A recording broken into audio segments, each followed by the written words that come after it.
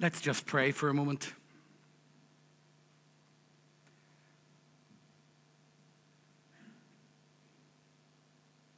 Scars come in many forms, Lord, and I thank you for Reuben's song. And as each of us examine our lives tonight, we thank you for your grace and your amazing mercy. That has carried us through days that we could not carry ourselves through. For those joining us online or here in this room tonight that have never known that grace, may you come in power. In Jesus' name, amen.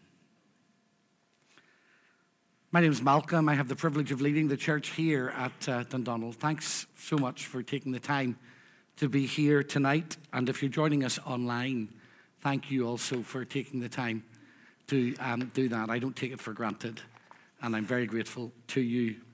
Can I, just before we turn to God's word, do a couple of things? First of all, invite you to add to that prayer list that we are praying into a young lady called Naomi. Naomi's in her mid-20s, and she is extremely unwell. She has cancer and is undergoing treatment now. It's a very aggressive form of the disease. And I've had the privilege of meeting with her, and I'm praying for her and for her family. And if you could add her to your prayer list, I would be really, really grateful if you could do that. Secondly, I just want to take a moment to thank the team here, particularly for this week. I have had a lot going on in my own life this week. My wife is very unwell, and I want to thank the leadership team and the staff team for all of your support and your prayers and stepping into gaps that needed to be covered and filled. I am so grateful to God for being part of a team here that ministers together. And I wonder, could you just take a moment and thank them too on my behalf?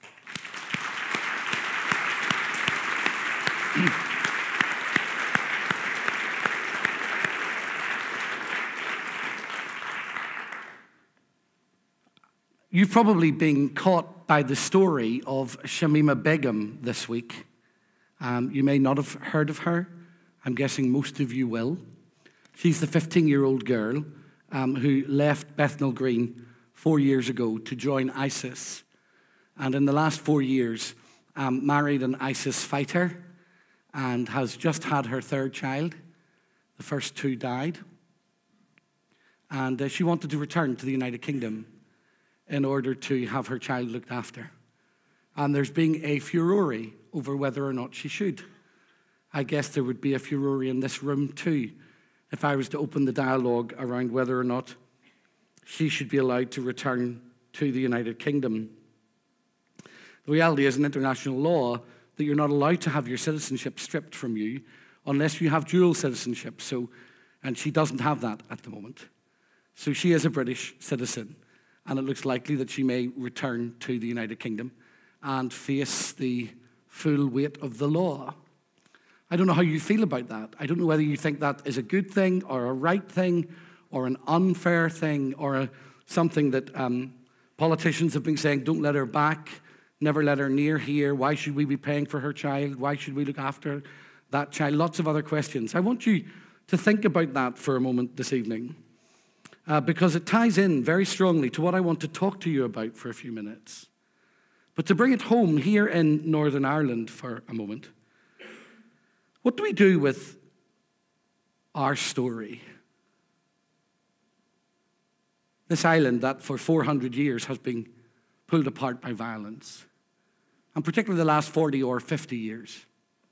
I wonder what we think we should do with previous offenders, whatever side of the argument they come from.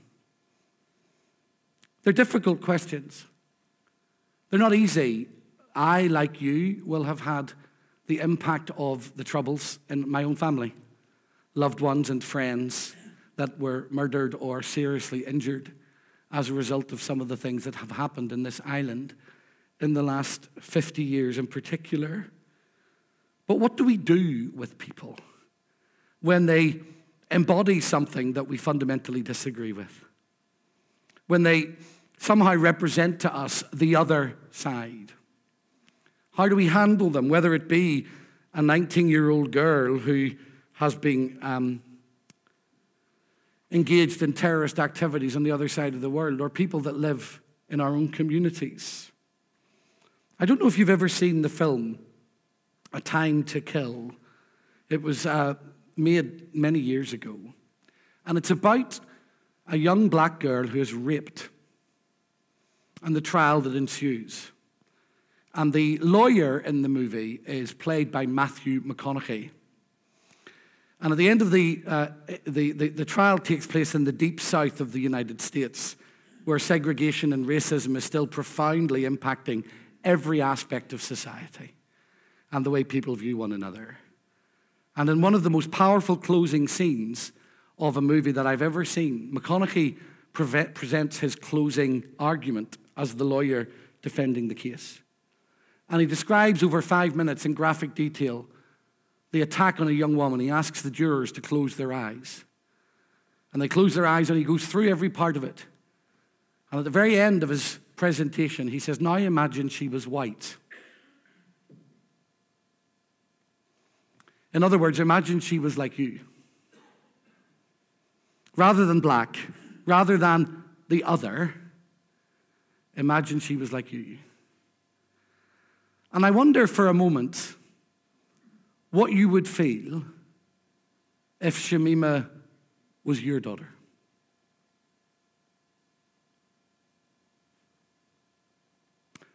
Or your granddaughter. Or your sister. How would that change the way you engage in a conversation about what should happen to her? What do you see when you look at someone?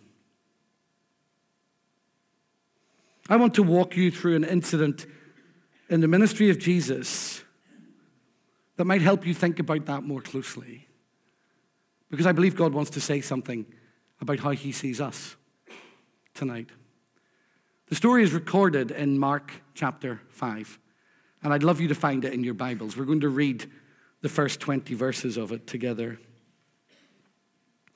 As you find it, I will remind you that this takes place in a small town called Kerasa, or Kersa in the modern geography of the Middle East. It's a small town by the sea. And it was probably a holding or an allotment area for a larger town of the same name that existed about 35 miles southeast of where our story takes place. In Matthew chapter 8, verse 28, we're told that this takes place in the region of Gadara. Where our story is, and it's important for it, as you hear it read to you in a moment, about a mile or so from the town, there is a slope of about 40 meters that goes right down into the Sea of Galilee. And not far from there, there are caves or caverns. And archaeologists have discovered in them two things. First of all, they've discovered in those caves that they were burial grounds. And secondly, they have discovered that they were also places where people lived, probably at the same time. Burial ground and living quarters at the same time. Let's read the story. They came to the other side of the lake, to the country of the Gerasenes, and when Jesus had stepped out of the boat, immediately a man out of the tombs with an unclean spirit met him. He lived among the tombs, and no one could restrain him anymore, even with a chain. For he had often been restrained with shackles and chains, but the chains he wrenched apart and the shackles he broke in pieces, and no one had the strength to subdue him. Night and day, among the tombs and on the mountains, he was always howling and bruising himself with stones. When he saw Jesus from a distance, he ran and bowed down before him. And he shouted at the top of his voice, "What have you to do with me, Jesus, Son of the Most High God? I adjure you, by God, do not torment me." For Jesus had said to him, "Come out of the man, you unclean spirit." Then Jesus asked him, "What is your name?" He replied, "My name is Legion, for we are many." He begged him earnestly not to send him out of the country. Now there, on the hillside, a great herd of swine was feeding. And the unclean spirits begged him, "Send us into the swine. Let us enter them." So he gave them permission. And the unclean spirits came out and entered the swine, and the herd, numbering about 2,000, rushed down the steep bank into the lake and were drowned in the lake. The swineherds ran off and told it in the city and in the country. Then people came to see what it was that had happened. They came to Jesus and saw the demoniac sitting there, clothed and in his right mind, the very man who had had the legion, and they were afraid. Those who had seen what had happened to the demoniac and to the swine reported it. Then they began to beg Jesus to leave their neighborhood. As he was getting into the boat, the man who had been possessed by demons begged him that he might stay with him. But Jesus refused and said to him, "Go home to your friends and tell them how much the Lord has done for you and what mercy he has shown you." And he went away and began to proclaim in the Decapolis, or 10 cities, how much Jesus had done for him. And everyone was amazed. God always blesses the public reading of his inspired and his infallible word. The story that I've just read to you is a powerful example of what happens when Jesus' life touches ours. In it, we see Jesus bringing life out of death, out of isolation and rejection and despair and abandonment. He brings friendship and community and acceptance and welcome. Out of dehumanization, he brings back identity and meaning and worth. Out of chaos, he brings peace. Out of fear, he brings faith. Out of evil, he brings good. Out of control, he brings freedom. Out of bondage, he brings deliverance. And out of despair, he brings life. I believe with all of my heart that Jesus Christ is still able to do those things. Across the airways, around the world, and here in this room, the Jesus that this man encountered is the Jesus that is present tonight by the power of the Holy Spirit and still able to bring such beauty out of such despair and out of such dark circumstances. I want to take a simple look at this passage with you and then leave you with a few questions. And I ask you to journey through it with me as I make 6 simple observations from the story and then reflect on them with you. The first observation is taken from verses 1 and 2, where we read, "They came to the other side of the lake, to the country of the Gerasenes. And when he had stepped out of the boat, immediately a man out of the tombs with an unclean spirit met him." My observation is simply this: Jesus always makes time for those that others have abandoned. Here in these 2 verses, you see Jesus in the midst of an extremely busy period of ministry with lots of other things going on, having crossed the Lake of Galilee, and immediately he sets foot off the boat. He is met by this man. And he doesn't say, "I'm too busy." He makes room for him. It isn't the only time in the Gospels that we read of a Jesus that makes room for people. In John chapter 4, he goes out of his way in order to meet one woman at a well. There was a much shorter route for the journey that he was making in that passage, but he needed to meet that one woman, and he went out of his way in order to meet her. He does it often. Here in this story, he's not too busy. He doesn't have too many things on his mind. In fact, in Mark's Gospel, he uses a word that is translated 3 different ways in English from Greek: immediately, straightway, or forthwith, 58 times in 16 chapters. You have this image of Jesus moving quickly, speedily, intentionally, deliberately, but never so quickly that he misses someone. He's never in such a hurry that he misses somebody in need. And here in this story, we see that Jesus is never too busy. He is never too tired. He is never too far away. And he is never too angry. This man needed him, and Jesus Christ was there. My second observation is taken from verses 2 to 5 of the passage. And it is very simply this, that Jesus meets this man in the midst of what could only be described as a living death. I'm going to read those verses again slowly with you. Listen to them. Close your eyes if you want for a minute. And imagine the context in which this man is living. When he had stepped out of the boat, immediately a man out of the tombs with an unclean spirit met him.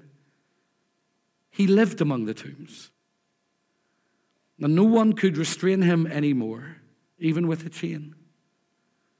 For he had often been restrained with shackles and chains, but the chains he wrenched apart and the shackles he broke in pieces, and no one had the strength to subdue him. Night and day, amongst the tombs and on the mountains, he was always howling and bruising himself with stones. What kind of existence is that? Verse 2 and verse 3 and verse 5 all say that this man lived in a tomb. The word tomb could be translated as cave. I said earlier that the archaeology of the area that I described this taking place in shows that there are caves nearby where there were both burial grounds and living quarters. That wasn't uncommon. In Second Temple Judaism, under Roman occupation, when people were poor and starving, and they didn't have very much, those that were rejected by their society because of ritual uncleanness or because they couldn't be controlled like this man would often just be shut out. And with no health service, with no social services, with no provision for those that had less or were forgotten, they would end up often living somewhere like this because offerings could have been brought to tombs and they would have survived on stealing them. Imagine living in a cemetery. I was in a cemetery on Friday, Carnmoney Cemetery. Imagine living in it. I don't think we can begin to understand what was going on in this man's life. Living amongst the dead. And we know that he's living amongst the dead because the community that he's part of has rejected him.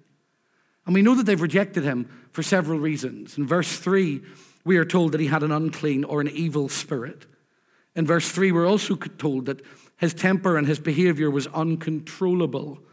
Presumably, they've tried to control him again and again and again, because at the end of verse 3, you'll notice the little phrase. Have a look at it in your Bibles. If you haven't got one, ask somebody else, can you borrow their Bible, or just take it off them. Don't even ask them. It says that he was uncontrollable because they couldn't control him anymore, even with a chain. So it sounds to me like they've tried again and again and again, and they've just given up because they can't do it. We're told that he's in chains and in fetters because he breaks the chains and he breaks the cuffs around him. Chained up like an animal, dehumanized. We know he's strong because he's able to break these chains. And later we will discover that that power is a demonic power because it comes from the very presence of evil. Not just evil as an idea, but evil spirits that lived within him. Listen to verse 5 in the NRSV, the version I read, and then in the NIV, the New International Version, which might be a version that many of you read. Night and day amongst the tombs and on the mountains, he was always howling and bruising himself with stones. The NIV puts it this way: night and day amongst the tombs in the hills, he would cry out and cut himself.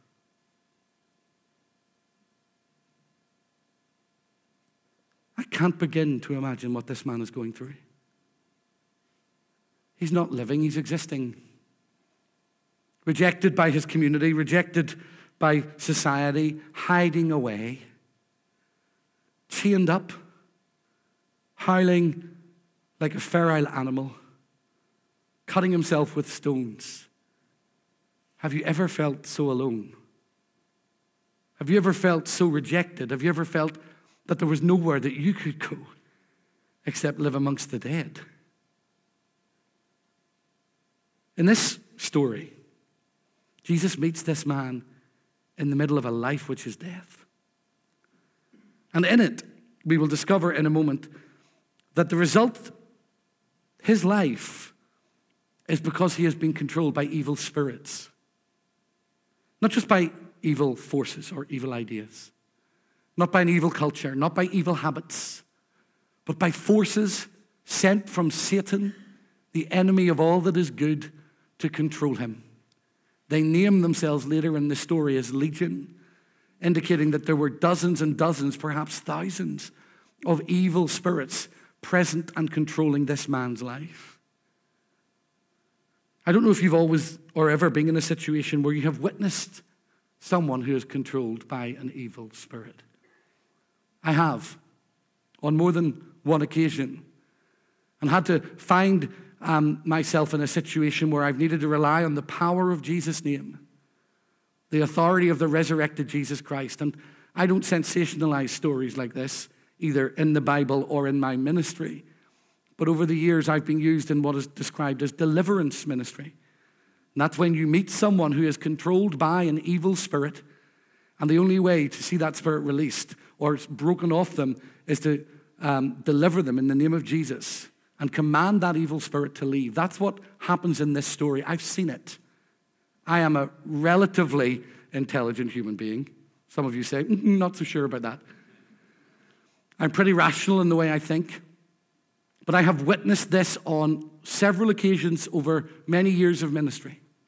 Do not let the culture around you convince you that evil is just an idea, that it's just some kind of blind force that doesn't have any source or any sense of identity. Evil has an identity. If we as Christians, and I am a follower of Jesus Christ, believe in a God who has a personality and a name and an identity, then the antipathy of that personality and entity is what the Bible describes as Satan. A force that Pastor Pip was talking about this morning, a person with an agenda to dethrone all that is good and right and holy and beautiful.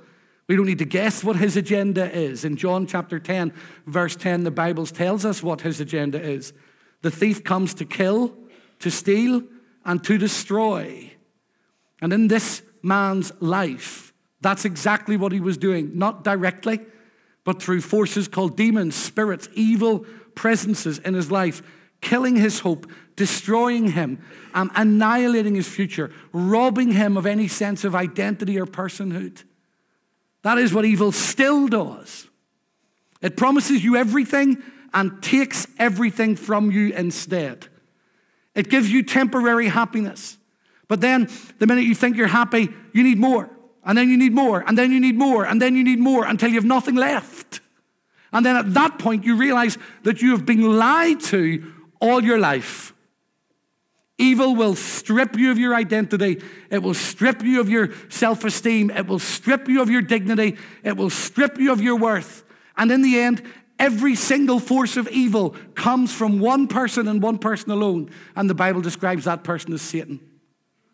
I want to say to you tonight, without being melodramatic, without trying to create some kind of wrong understanding, I am determined in my life and in my ministry, and I'm determined that here in Dundonald Elim, we wage war on the devil and all of his forces.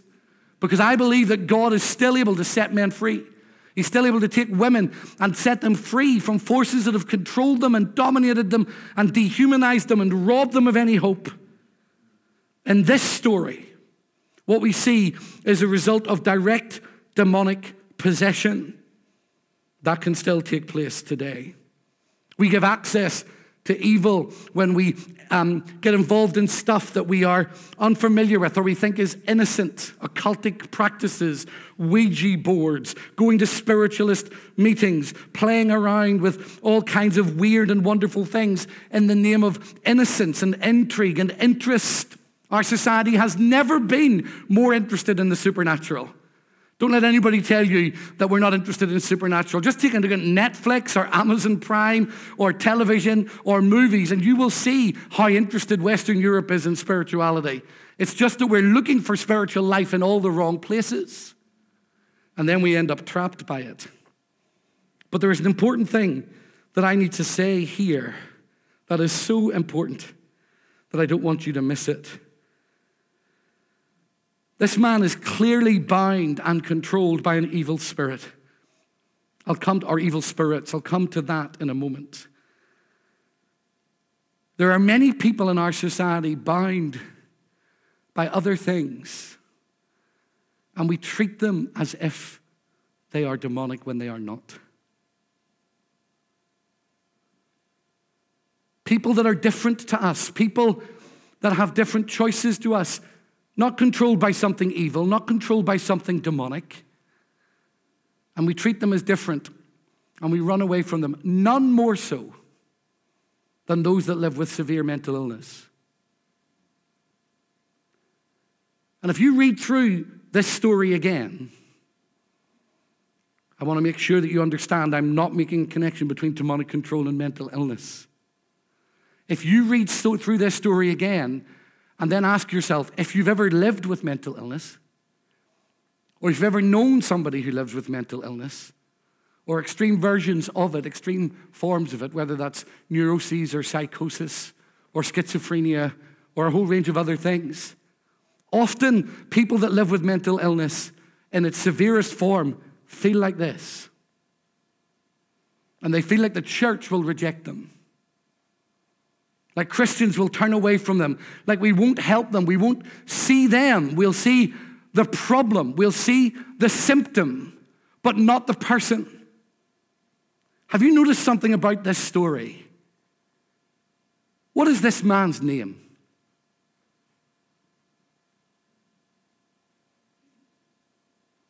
Who's his mum? What did his dad do? What's his life story? We've no idea.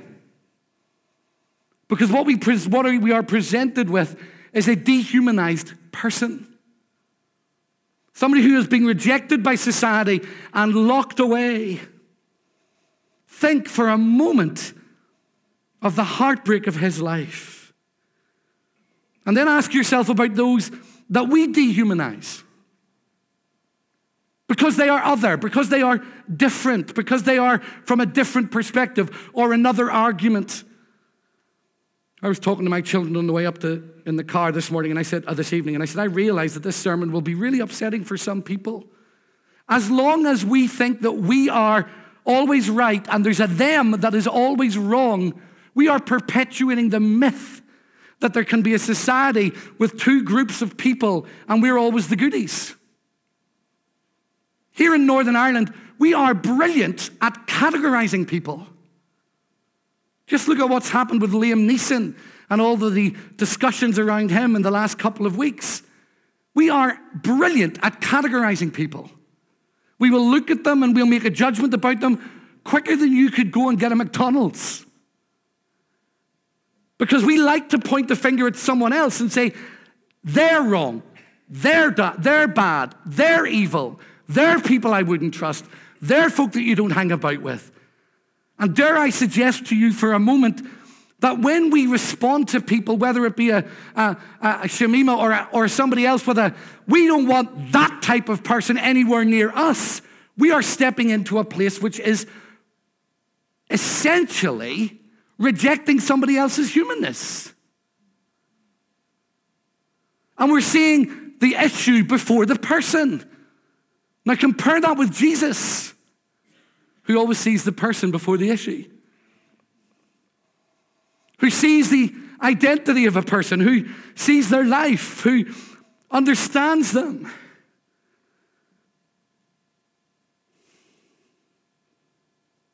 This man's life was marked by heartbreak, was marked by rejection, was marked by pain, was marked by loneliness, and was marked by demonic control. But the third simple thing I want to observe with you is that Jesus Christ has the power and authority to overcome every force of evil and every force that separates us from life. In verses 6 to 9, we read, when he saw Jesus from a distance, he ran and bowed down before him. And he shouted at the top of his voice, what have you to do with me, Jesus, Son of the Most High God? I adjure you by God, do not torment me. For he had said to him, come out of the man, you unclean spirit. Then Jesus asked him, what is your name? And he replied, my name is Legion, for we are many. This is a difficult set of verses to understand, but they're really important.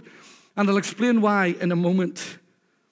I think between verses 6 and 9, the word he is used so often that you can end up getting confused with what's happening here. And I think, I'm not saying I'm right, but I think if you read the text closely, here's what's happening in these 3 verses. Either the demonic forces controlling this man are drawn to Jesus and are doing everything they can to recoil from him. Hence you have what is your name? We are Legion. What do I have to do with you, Son of God, Jesus, Son of God? You hear that language. Either what we're seeing is these demonic forces who are instinctively drawn by the power of God toward Jesus, in whom the power of God rests. And they are fighting against him. That is certainly happening, at least in some part. Or there's something else going on. I think there's something else going on too. And I think the word he is used both to describe the man and the forces that are living within him. And a close reading of the text would give you this kind of idea. The man, locked away, rejected, and alone, is running toward Jesus. And as he runs towards Jesus, there's a force that rises in him that says, what have we got to do with you, Jesus, Son of God? And Jesus says to the man, what is your name? And the forces within him cry out, we are Legion, for we are many. In other words, there are 2 conversations happening at the same time here. One is with this poor, rejected, isolated human being who has nothing left to live for. And the other with the forces of darkness that will do everything they can to leave him wrecked so long as they don't have to kneel before Jesus Christ. Jesus has the power to set him free. He speaks right into these forces in this man's life. He names them Legion, thousands of evil spirits. And by their own confession, they say, what do we have to do with you? And they beg him not to destroy them. They beg him not to annihilate them completely. There are 2 conversations going on at once. That's because there's always power in the name of Jesus. We used to sing an old song, Jesus, just the mention of your name. Flowers bloom and the desert grows again. We heard from Acts chapter 4, verse 12 this morning. His is the only name given amongst people under heaven by which we can be saved. In Philippians chapter 2, when Paul was writing about Jesus, he said, he has been given a name which is above every other name. That at the name of Jesus, every knee will bow on heaven and earth and under the earth and proclaim that he is Lord to the glory of God. The book of Revelation shows us what happens at the end of time. And at the end of time, every living creature bows before him. Every force, every spiritual entity, everything bows before him. At the name of Jesus, every knee must bow. And we see in this story a man controlled by evil and Jesus breaking the power of evil in his life. He is still able to do that. Whether that evil comes to you with an addiction to alcohol or drugs or money or sex or power or religiosity or being in control or wealth or prestige or position, Jesus is able to break demonic power in people's lives. But we also see a rejected, isolated, alienated human being running to Jesus. Do they run to the church? Do the men and women of Belfast of Lisburn, of Castlereagh, of Dundonald, of Bangor, of Newtonards, when their lives fall apart and everything is being stripped from them, their identity is being removed, and they end up feeling like commodities, and their whole lives are falling apart, is it the church that they run to? Why not? Why isn't it us? Why isn't every community of followers of Jesus in Ireland a lighthouse for the lost? Why aren't we a beacon that shines out hope to people who have been stripped of their dignity and their value and their worth? Why do they run everywhere else? Why do they try everything else? Because of human nature, yes, but also because over the years, tradition and religion and systems and structures and attitudes and language and words send a message to people that says, we don't want you. We'd rather you live in a tomb than come near us. But Jesus brings life. He sets people free. He opens doors. He unchains broken hearts. He gives people life. Oh, that we would be such a church. That men and women and boys and girls, trapped and forgotten, controlled by sin and heartbreak, and whose lives are emptied, would turn to us, and they would find in us acceptance and grace and mercy and tenderness and love. Tonight, let me say something to you. Whoever you are, online or in this room, wherever you are from, whatever you have done, Jesus will welcome you if you run to him. If you are willing to lay down your sin, if you're willing to turn away from the chains, if you're willing to say, take it all, he will not reject you. I'm sorry if the church has rejected you. I'm sorry if we have rejected you. I'm sorry if we've made you feel like you're not good enough. Jesus never makes people feel like that. He welcomes them. He breaks the power of sin. He breaks sorrow. He breaks heartbreak, and he brings hope and life and grace. Somebody say amen. Thank you. Fourthly, I'm getting a bit hot. That's not the point. I'm just telling you. Is the heating on? Anybody else hot? Yeah, go on, Alan. God bless you. Let's all pray for Alan to turn the heating off. Fourthly, and I don't really understand this. I could go into it more, but I don't have time tonight. Jesus' ministry is marked by mercy, even with evil spirits. Read verses 10 to 13 with me. He begged him earnestly not to send them out of the country. Now there on the hillside, a great herd of swine was feeding. And the unclean spirits begged him, send us into the swine, let us enter them. So he gave them permission. And the unclean spirits came out and entered the swine, and the herd, numbering about 2,000, rushed down the steep bank, that's the one I mentioned earlier on, into the lake. And they were drowned in the lake. I could give you lots of reasons for that, theological reasons. But I don't really understand those verses. What I do understand is this. I'm almost certain, I can't be certain entirely, but I'm almost certain that these were not Jews. Jews weren't allowed to touch pork. They weren't allowed to have anything to do with pig meat. And the town of Kersa was a Gentile town. And this allotment was probably a Gentile allotment. It was probably a place that was being used to produce pigs for the Roman occupiers rather than for Jewish people. You'll have heard many preachers telling you that this was Jews that were ignoring the food laws. I'm not sure it was. It might have been, but I'm pretty sure it wasn't. Kersa and the area around it was a Roman colony within Israel. So the presence of the pigs is explained. But if they were Jews, and they might have been, then Jesus casting the spirits into the swine and forcing the swine down the hill, and the evil spirits force the swine down the hill and into the water, then Jesus is exposing their hypocrisy. Either way, he's doing something quite remarkable here as he shows mercy. There's a powerful passage in the Old Testament where King David is asked about mercy. And he says, I'd far rather trust God's mercy than man's. I would far rather God judge me than you, because he will be kinder.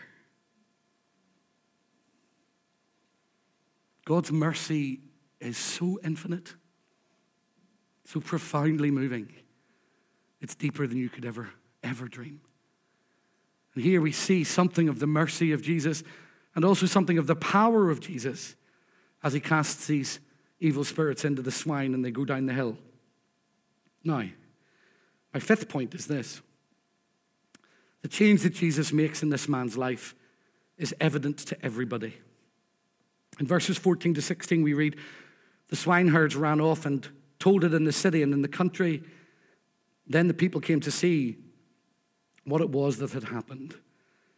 And they came to Jesus and saw the demoniac sitting there, clothed and in his right mind, the very man who had had the legion, and they were afraid. Those who had seen what had happened to the demoniac and to the swine reported it. The change in this man's life is absolutely evident to everybody. Compare our first meeting with him to this meeting.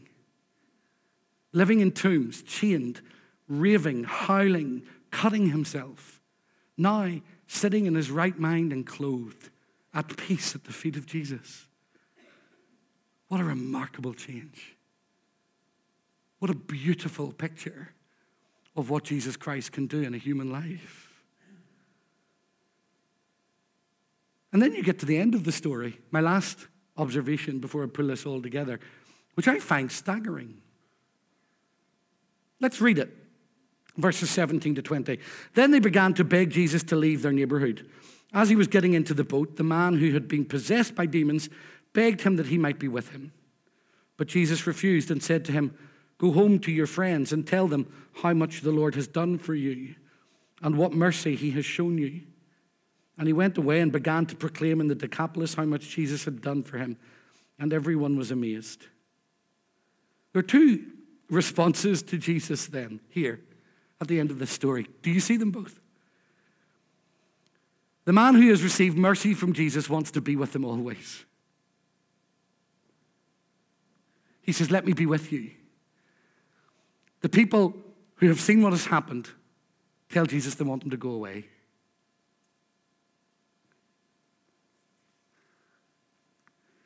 Those who are threatened by Jesus want him to go away and leave them alone. But those who have been changed by Jesus never want to leave him. Churches can say to Jesus, go away and leave us alone. They can say to the Holy Spirit, go away and leave us alone. Followers of Jesus Christ, Christians, can say to Jesus, go away and leave us alone because you're exposing our hypocrisy, you're threatening our livelihood, and you're making us realize that there's more for us to discover in you, and we'd rather stay as we are, thanks. Go away and leave us alone. But a person who has been truly touched by Jesus, who has truly encountered his grace, will want to stay with him forever. Wherever he is, they'll want to be. Whatever he is doing, they will want to be part of. So, brothers and sisters, if you're Christians, which are you?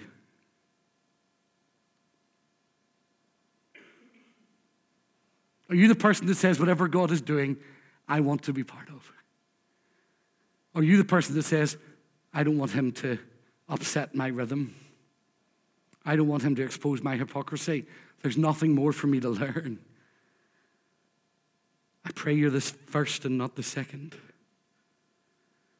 Now go back for a minute to the chapter before this story, because it'll help you understand why the story is here.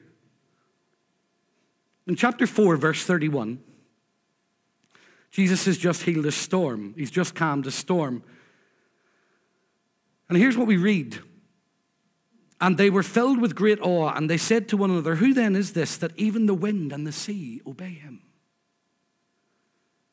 And then in chapter 5, you have a whole series of stories, 3 of them actually, about the man who is demon-possessed, about the raising of Jairus' daughter, and about the healing of the woman with the hemorrhage of blood. These stories are tightly condensed and packed because Mark in this chapter, Matthew in chapter 8 and chapter 9, Luke in chapter 7 and chapter 8 are all doing the same thing. They're condensing all these stories together because they're answering that question. Who then is this? That the waves obey him, that demons obey him, that sicknesses are delivered by him, that people that are lost are brought in, that people that are rejected by society are brought in by. Who then is this? And Matthew, Mark, and Luke say, this is Jesus Christ, the Son of God, the second person of the Trinity, who has come in bodily form to rescue the excluded and the lost and the rejected and the alone. Who then is this that I've been trying to explain to you tonight? This is Jesus, the one who sets people free, the one who forgives sin, the one who is stronger than Satan, the one who has the power to deliver you from every fear and break every chain and restore you to a right mind, the one who can give you hope and peace and life and grace, the one who never rejects those who come to him. This is Jesus. That's why I'm a Christian.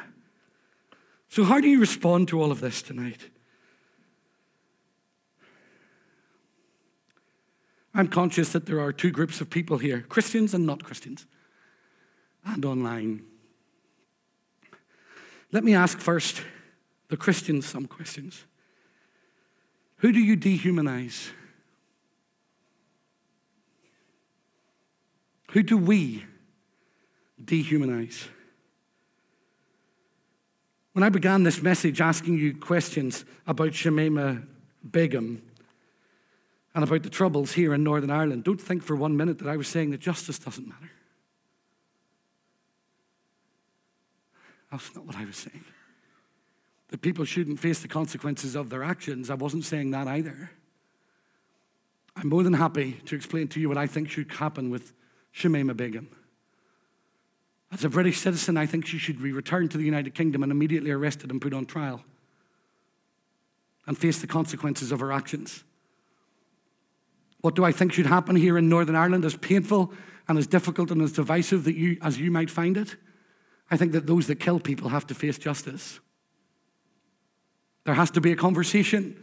There has to be a way of saying, we're not going to dehumanize you and we're not going to dehumanize the victim. We have to have an honest, grown-up conversation, which is painful and difficult and hard, but we're not going to treat anybody as less. Did you dehumanize gay people? Do you dehumanize Muslims? Do you dehumanize black people? Do you dehumanize liberals? Do you dehumanize people who have a different tradition to you? Do you dehumanize neighbors? Do you dehumanize the opposite gender? Do you make fun of men or women? Do you dehumanize colleagues? Who do you dehumanize? Because we all dehumanize someone. And before we can reach conclusions about how we fix it, we have to be honest about it. Going back to the story with Matthew McConaughey at the beginning of my message, that's summing up. Close your eyes and imagine someone standing in front of you who embodies every prejudice that you have. Think about them for a moment. What color are they? How old are they? What religion are they? What part of the world do they come from? What language do they speak? What community are they from? What have they done? What crimes have they committed? Imagine them standing right in front of you and allow your prejudice and your resentment and your fear and your anxiety and your struggle to rise in your spirit. Be honest about it. Let it rise in your soul as you look them in the eye, and then ask yourself this: how would I feel if they were my child? Because that changes your response. Who do we dehumanize? Or have you ever felt dehumanized? I have. I'm not going to go into it all tonight, but I have. I felt like an object rather than a person. a nameless person. If you know what it feels like to feel as if you don't matter, that you don't count, that you're only here taking up air, that somehow your life is futile and useless and worthless, even as a Christian, then let Jesus Christ minister grace into your soul tonight. Let him say to you, I love you. I know your name. And other people might class you as the alcoholic or the addict or the money grabber or the divorcee or the this or the that, whatever the label might be. Jesus knows your name. And he addresses you with your name. What a wonderful thing. Satan wants to destroy your life, but God wants to give it back to you. Jesus Christ and Jesus Christ alone has the power to change our lives. Jesus and Jesus alone gives us the power to bring such change to other people. So, Christian, let God minister into your heart. Let him do something as our service closes in a moment or two that brings life and freedom and deliverance to you. Those of you that aren't Christians, stigmatized, labeled, rejected, controlled by forces beyond your understanding, caught in a trap that you can't get out of, living an existence that is simply waiting on dying. Jesus Christ can set you free. He can break every chain. He can forgive every sin. But you have to let him. Can Jesus do this tonight? In your life, Holly? Thank God for the badges. In your life, in yours, yes, he can. Imagine what the next few moments could look like. I come back to this story.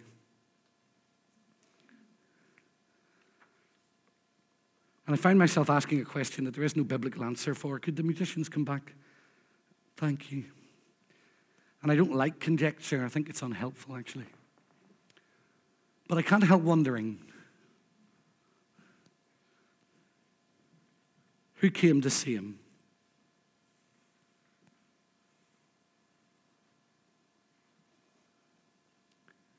Do you think any of his family might have come?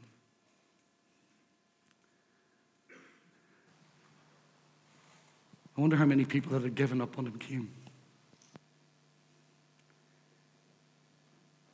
And what did they do? Before I'm a preacher or I'm a leader, pretty much before I'm anything other than a Christian and a father and a husband and a brother, I am a pastor.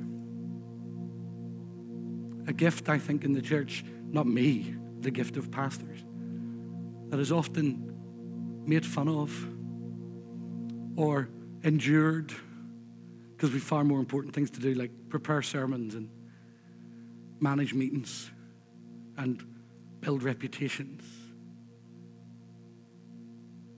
But a pastor says to you, you matter.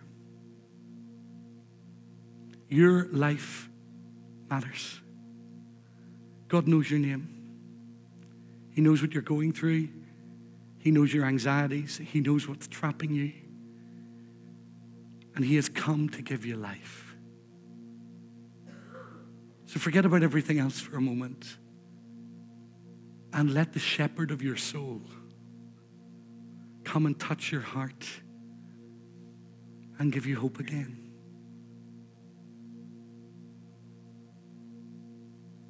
I'm going to ask you to stand in a moment or two, and I don't want any of you to freak out at this,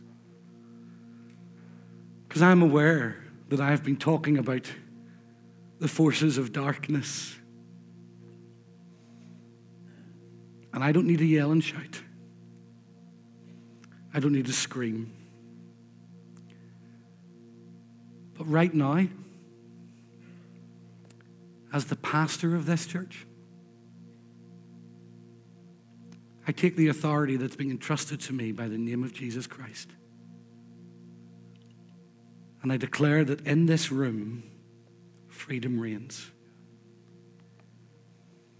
And that Satan and his lies and the forces of darkness are not as strong as the victory of Jesus Christ on the cross. Because when Jesus hung and died, he took every curse upon himself.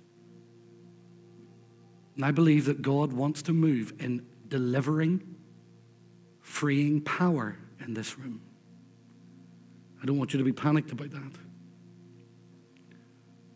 But in the name of Jesus Christ, if there is any force, if there is any spiritual force that is trying to control anyone in this room, I bind it in the name of Jesus. And I take the authority of the risen Christ and declare that as we worship God, freedom, life, grace, mercy, forgiveness, hope, and release will land in this place like a mighty fire. Let's stand together. Have your way amongst us, Holy Spirit. You are welcome to do what you need to do to set people free in the name of Jesus Christ, our Savior and our Lord. Now I'm going to ask you for a moment to close your eyes as you're standing. Please do that out of respect to others, as well as respect for yourself.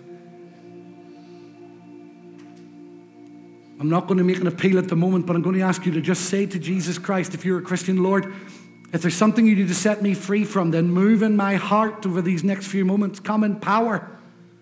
Nothing is stronger than you. Even if you don't feel that, declare it. And if you are not yet a Christian, here or online, I'm asking you to pray this simple prayer. God, if you are there, speak to me. Open my heart and let me see who you really are. If you have wandered away and you have tried everything else and you find yourself at the bottom of a pit saying, none of it has brought the satisfaction that it promised me, then in Jesus' name, ask God to lift you out of that pit as we sing and bring freedom and release to you in Jesus' name. Let's worship God together.